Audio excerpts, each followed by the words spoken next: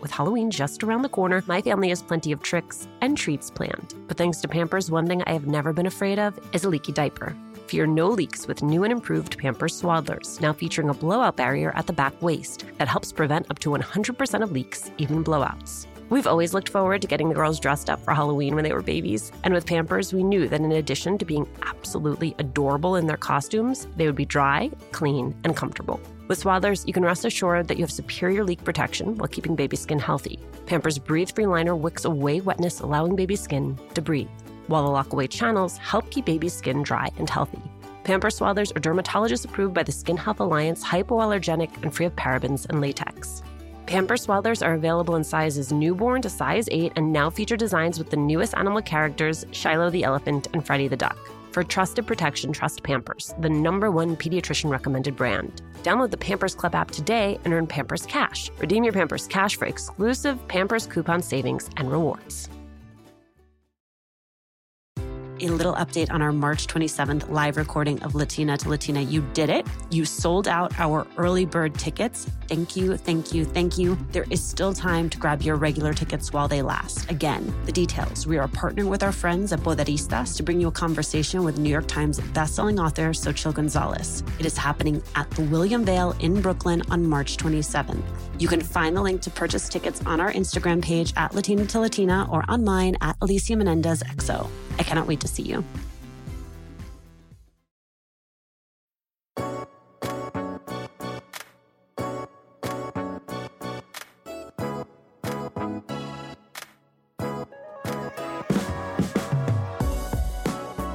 Whether you fell in love with Adassa as the voice of Dolores Madrigal in Encanto, or you have been a longtime fan of her reggaeton career, there is so much more we need to talk about. Like how she manages her amazing career and her 7 children, and the life-altering illness that nearly derailed it all.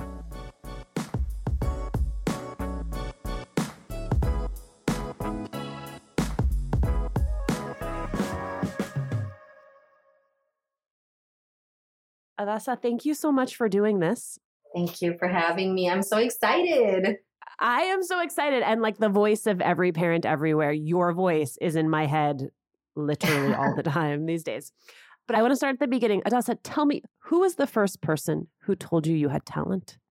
The first time I had somebody tell me that I had talent was my parents. I started singing very early in church, and they used to do a lot of ministering. You know, they go to different churches and sing and do that kind of work. And that's when I knew I wanted to be a singer. But when The Little Mermaid came out in 1989 and I heard Jodie Benson sing, "Part of that world," I knew it. That's when I knew I wanted to be part of that world someday. When you go to your parents and you say, "I want to be a singer," what do they say? They were concerned at first when it wasn't just Christian music. With do right, sometimes I took lefts and rights, you know, as I was finding myself. And then I found how much impact music has on everyone. So it's not just what you want to do, but you have to think about what is an influence that I'm leaving behind for other Latinos or Latinas or other kids. And that's when I really started doubling down on my lyrics and my musical style and what I really want to leave as a musical legacy. Because going from gospel to reggaeton is a big shift in genre. My difficulty was the fact that I was going into a genre, number one, that was very male dominated. Number two, I was a Colombian doing reggaeton. Right now, you got your Karol G's, you got your J Balvin's, your Malumas, and it's like, oh man, they're celebrating now Colombia. When I started, man, I paved the way in blood. It was not easy, but I'm forever grateful for my label, Warren, for Universal Latino, that really stuck behind me. And whenever I said, you know, this is what I want to do, this is who I am, they were like, okay, we'll figure out a way to make it happen. And I was able to do things with Ciara and Missy Elliott and Luis Fonsi and Juanes and travel the world with my music. But it wasn't easy because right now you see a lot of the camaraderie that goes around in music where girls are like supporting girls, you know? But back then it was not as easy. I was like, I want to get along with everybody, but that wasn't the case back then. I'm really glad how much the evolution of music has happened that now people really like to support each other so much more, especially female artists. Okay, so where in all of that touring do you find the time to have 7 kids? You don't find the time, you make the time. Because with a family, sometimes when you get your opportunities, a lot of people think, well, this is my moment right now. I got to cash in. I got to do whatever it takes. But you have to understand why you're doing it. Set your balance before your success. So say if family is important to you, if you have a wife, if you got a relationship, you got kids, you have to say before anything happens, if I'm ever successful, this is how I'm going to handle the situation. And my husband and I, from the beginning, have been very clear that like interviews, like right now, we're doing it during the day. And when my kids get home, it's kids' time. And sometimes you have to say no to money so you can say yes to family. It comes down to that. When you are given a lot of great options, all right, you have this to do, this, and then you see your family, you have to value that you can never buy back memories. You cannot buy back time. So I have to decide sometimes whether to take this money or, go do this tour or this appearance or stay home. And it's both of them that are valuable. And that's what people don't understand. It's not like, oh my gosh, look at what it's costing me. I'm losing, $100,000 because I'm staying here for you to yell at me or to go to your dance recital. No, those moments are the ones they will remember and cherish forever. They see and that you sacrifice. will too. That's the other Me thing too. that's the thing that I got wrong or that I didn't understand before I was a mom was that I thought parents were going to all these things under duress, right? That they're like, oh, I feel bad for my kid. And it's no, you want to be there. Exactly. I want to see the joy. I want to make their beds. I want to cook that meal. And I like to be a hands-on parent. So then I have to balance being that hands-on parent and being an example because as a female, I know how difficult it is in this business. And I want to make sure my kids understand you can have it both ways. You can have it all. You just got to sleep a little less and say no to money sometimes. That's it. Because I want to be a mom. I want to be there for them. I can't forget why I'm doing this for. And for me, my why is my family. So if you are disregarding your why, when you're finally successful, you have nobody to celebrate with. When my babies were going through their exploration stage, I had so much to worry about. Falling over, bumping heads. What did she just put in her mouth? The list was endless. But when they were in Pampers Swaddlers, I knew I never had to worry about a leaky diaper. Swaddlers are great for both baby and mommy. They keep your baby's skin healthy and dry with Pampers Breathe-Free Liner, which wicks away wetness, allowing your baby's skin to breathe. Swaddlers have always given me peace of mind knowing that diaper rash and leaky diapers were not in our future. There's also the blowout barrier at the back waist to help prevent up to 100% of leaks, even blowouts. Pampers Swaddlers are dermatologist approved by the Skin Health Alliance, hypoallergenic and free of parabens and latex. Your baby deserves that. And they're available in a wide range of sizes from newborn to size 8, and now feature designs with the newest animal characters, Shiloh the elephant and Freddie the duck. Having a diaper you can depend on is important, and it's why I have always loved Pampers, the #1 pediatrician recommended brand. Download the Pampers Club app today to start earning rewards with every diapers and wipes purchase. Not to mention, get great parenting content with Pampers Club. Hi, Latina to Latina listeners. It's Brenda from Tamarindo Podcast. And if you love Latina to Latina, then we know that you're going to love Tamarindo Podcast. And if you're in the LA area and can't make it to the Latina to Latina live event, we'd like to invite you to our event on March 28th. At 6:30 p.m., we're hosting Amigas Blossoming, a night of celebrating and cultivating blossoming friendships. This will be in Highland Park, and all the details to RSVP for free are at tamarindopodcast.com/events. Hey, Red, what are you up to? Just making sure all the M&M's gifts are wrapped and the ball's filled.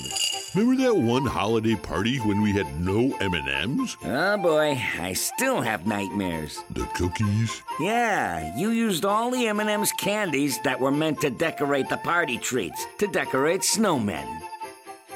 You did it again, didn't you? They do look cute, though. Bringing cheer, M&M's for all fun kind. Adassa, take me back to when you found out about the role of Dolores? It was the most amazingly special and most grievous time in my life. I think that it was happiness and sadness at the same time, because when I was doing the audition, I felt great. I was so excited. I was in front of Byron Howard and Jared Bush, and I was singing and I was having the time of my life. And at the same time, I was like, I'm feeling a little sick to my tummy. And I thought, oh man, what if I'm pregnant? And I'm like, it's not on camera. It's going to be fine, you know? And so after my callback, which I met with them and I presented the story of my family, and I told them about the sacrifices my parents made for me to be able to be born in the United States and everything they had to go through, and being an Afro-Latina, growing up in a world where people that look like me never had a principal role. I mean, they were supporting characters, they were dancers, they were in the kitchens, they were serving, but they never sat at the table. And that's really impresses me about Encanto, that scene where we're all at the table, and it happens multiple times, that we are all sitting as equals, all of us, you know, and that's so special to me, because I wish my grandma would be alive to see this. And then when I did that callback, I thought, that's it, I can die happy, you know, these amazing people that have made impact that will resonate for hundreds of years listened to my story, heard my father's story, heard my mother's story, my grandmother's, my grandfather's story, and that's enough for me.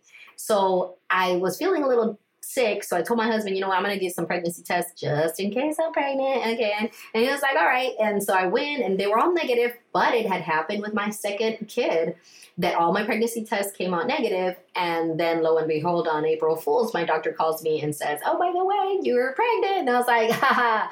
So I thought, I'm just going to go get a blood test and I'll be back. And my husband's like, you want me to take you? I'm like, nah, I'll be fine. But once I got there, within an hour, my health took a turn for the worse. I had COVID in January of last year. And then in March, when I went into the hospital, within just an hour, I could not speak. I was slurring my words. I couldn't move my body. I was starting to get paralyzed on my legs. I couldn't feel my legs. I couldn't move my hands. And I thought, what is going on? And so they started running tests, CT scans, MRIs, blood work of every kind that you can imagine. And at the end, they told me, we don't really know what's happening. I leave that hospital, which they didn't really want me to, but I signed myself out saying, you know, if I'm going to die, I'd rather die at home with my kids. I don't want to die here. With all the restrictions, my husband couldn't even get into the hospital. So I said, you know what? I'm just going to go home. Then I have a paramedic friend that came to my house, and he's like, you know, maybe you're having a stroke. Why don't I drive you to Vanderbilt and we'll get a second opinion? Same thing, all the tests, MRIs, scans. And then the neurologist came to me and told me, you know, with COVID, there's so many unknowns. We don't really know where your issue's stemming from. All we can do is monitor your situation, try to make you more comfortable, and then run more tests. And then I said, just send me home. Just send me home. And during those days, I would get completely paralyzed sometimes, and my husband would have to just carry me from the shower, place me on the bed until I could regain my movement, which sometimes would take a few minutes. Sometimes it could be up to an hour, 2 hours before I could feel anything in my toes and I could speak again. And then while I was learning to walk again and talk, and I had to talk very hushed tones with my kids, like, hi, honey, could you please clean the table? Or, oh, I love you so much. We get a call from Jamie Sparrow Roberts, which was the casting director of this film. And she's like, I would like to personally congratulate you. You've got the role as Dolores. And I cried. And my husband looked at me like, you need to tell him you can't take this. And so the only thing that I could muster to say was, thank you so much. When do I start? And she's like, 3 weeks. And then I looked at my husband. I'm like, I guess I got 3 weeks to get better. And that was it. For the next 3 weeks, I trained like Rocky, except I wasn't like punching meat bags. I was just like, I'm going to make it from here to the kitchen without passing out. And then that would be the goal. And then it was like, okay, from here down the street, then from here down the street while talking. Then it was from here down the street while talking and moving my hands. Like it was little things until, honestly, I would just say it was a miracle from God that I was ready by the time I met with the directors, and I felt like a tiger, like I was going to take the world on. You drafted a will. I did. I still have it. And Within the year, like by the end of the year, one of the people that actually signed my will, which happened probably like 9 or 10 months later, he contracted COVID and he ended up passing away. So even somebody who signed my own will is not here to tell the story anymore. You touched on this, but I want to loop back on it. In what ways do you see yourself in Dolores? Do you see your life in Dolores's life? Oh, wow. Dolores is a standout character. I think that she is so loving and kind. And people think that she's like chismosa, like super chismosa, but she's not. She knows everything. But she doesn't go ahead and tell everybody's everything to everyone. I mean, when you listen to the song of All of You, you know what I mean? It literally says, yo, I knew he never left. I heard him every day. She knew that Bruno was there. She didn't tell. It wasn't her secret to tell. She knew that whatever happened, things would get resolved within time. And I see myself in her because sometimes I do say a little too much, but it's all real, y'all. It's all real. Like maybe I just let out a whole bunch of TMI right here and people are like, oh my gosh, she needs to draw it back. Yeah, well, I am very much like my character. I say it like it is because that is what is reality for me. And I think that people have gotten too much into this fake belonging, just to try to fit in. And I think that the more original that you are and the more true to yourself that you are, people will actually gravitate towards that and find themselves reflecting over who they really are. And Dolores' character is real. She's so, and to me, an inspiration for all Afro-Latinos because they drew her in such an incredible, beautiful, accurate way. The way that her mom and dad look and the way that Camilo looks as opposed to Antonio, as opposed to Dolores, is exactly like a Latino family. There's sometimes, like even within my own kids, one of them has curly hair. The other ones don't. Same dad. It happens like that. So I think it is very accurate to what a family is. And Dolores herself is so sweet and so soft-spoken until there's something great to tell. And then, which is kind of the way that I am. I'm pretty much chill unless you give me a microphone. Then I start singing. Here's the thing that I think has got to be strange for you, which is you are already a global artist. Right? You have found an audience, you have found fame, and then you do a project like this and it just launches you to another level. And I think that is interesting in two ways. One is, we all get big in our circles and you lose perspective sometimes on how big or small your circle is. So I cannot imagine to be part of something like this, to sort of like have to reassess or reconfigure your brain. And two, I've spoken with so many other Latinas about this, that when this moment hits, there's all this pressure to seize your moment, right? Like, this is it. We got to maximize that this can be a point where mistakes are made or where decisions are made that will set the path for the rest of your career.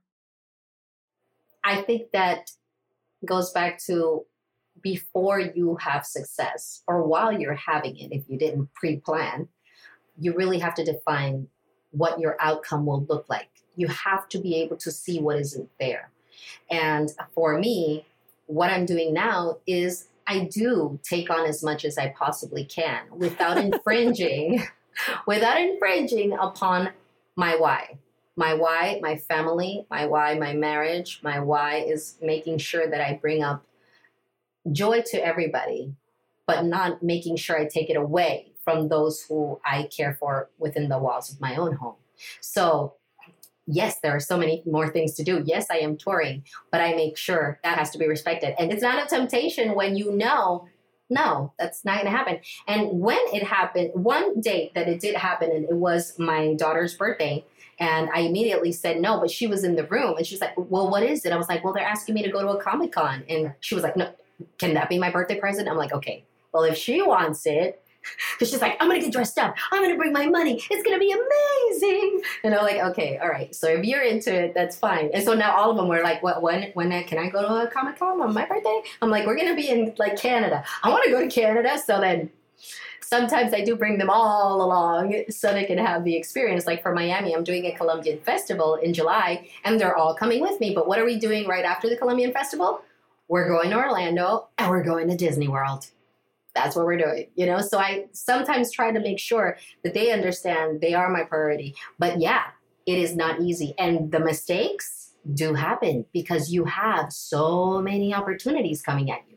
And so if you know who you are and what you want to put out there in the universe, and for me, I take a lot of care on kids. They are the future. And so for me, the future generation, and for me to leave a good footprint for them to follow, to know, no, you don't have to take off your clothes or talk about sex to be able to make it in this industry. You have a talent and you have a light that needs to be shown to the world. Work on your craft. Do that accurately so when your opportunities come, you're ready and you don't have to sell yourself short for something else. And you can learn to say no as well.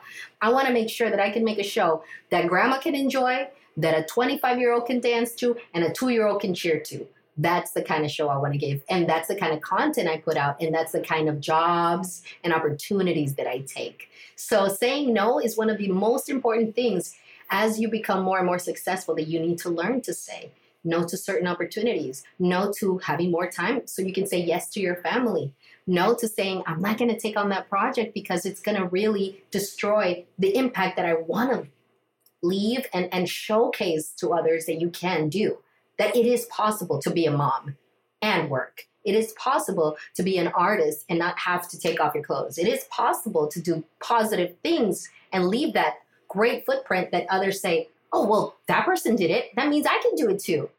Adassa, can we talk about the performance at the Academy Awards? Yes, let's. It's like a lot of people kept their kids up hoping to see real people perform the song they've listened to 1,000,000 times. And I imagine it was really disappointing to not be able to do it in full. It was disappointing to not be able to do the Dolores part, but it's not for me as Adassa. Like me, Adassa, as a performer, I was like, oh my gosh, this is the Oscars. Like, mama, see me now. You know what I'm saying? I'm just glad to have had that microphone.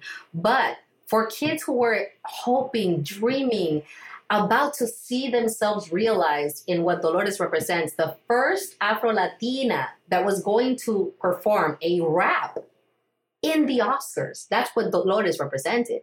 It was the directors. It was the Oscars. They had a vision. And the choreography was insanely beautiful. The colors, amazing. And that doesn't at all take into disregard who Luis Fonsi is, which I've worked with before. He's an incredible artist. Becky G, come on. Megan Thee Stallion. Everybody knows she's an incredible artist as well. And they all did a great performance. But the people were hoping, expecting, dreaming, looking forward to seeing the full cast be able to sing We Don't Talk About Bruno for the first time live ever. We did not know what was going on until we literally got to the Oscars to do our first practice.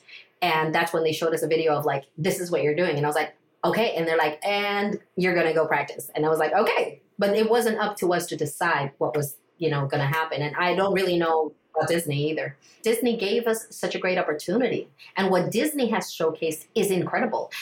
And from what I heard, Disney's planning some great things, but you didn't hear it from me. I like how you even do the lean in. I do, because, I am Dolores and I do know a lot, but I can't tell. I want to. Adassa, thank you so much for doing this. Thank you. Thank you for your time.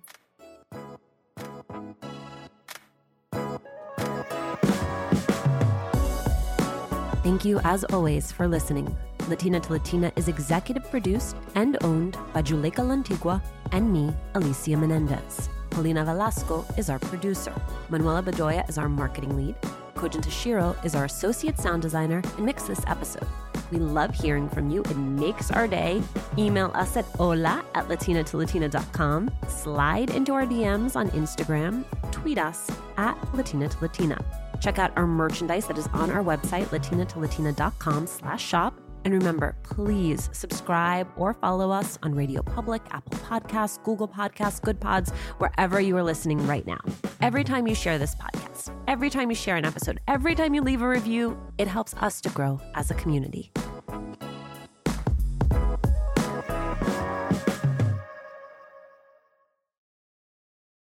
a little update on our March 27th live recording of Latina to Latina. You did it. You sold out our early bird tickets. Thank you, thank you, thank you. There is still time to grab your regular tickets while they last. Again, the details. We are partnering with our friends at Poderistas to bring you a conversation with New York Times bestselling author Xochitl Gonzalez. It is happening at the William Vale in Brooklyn on March 27th.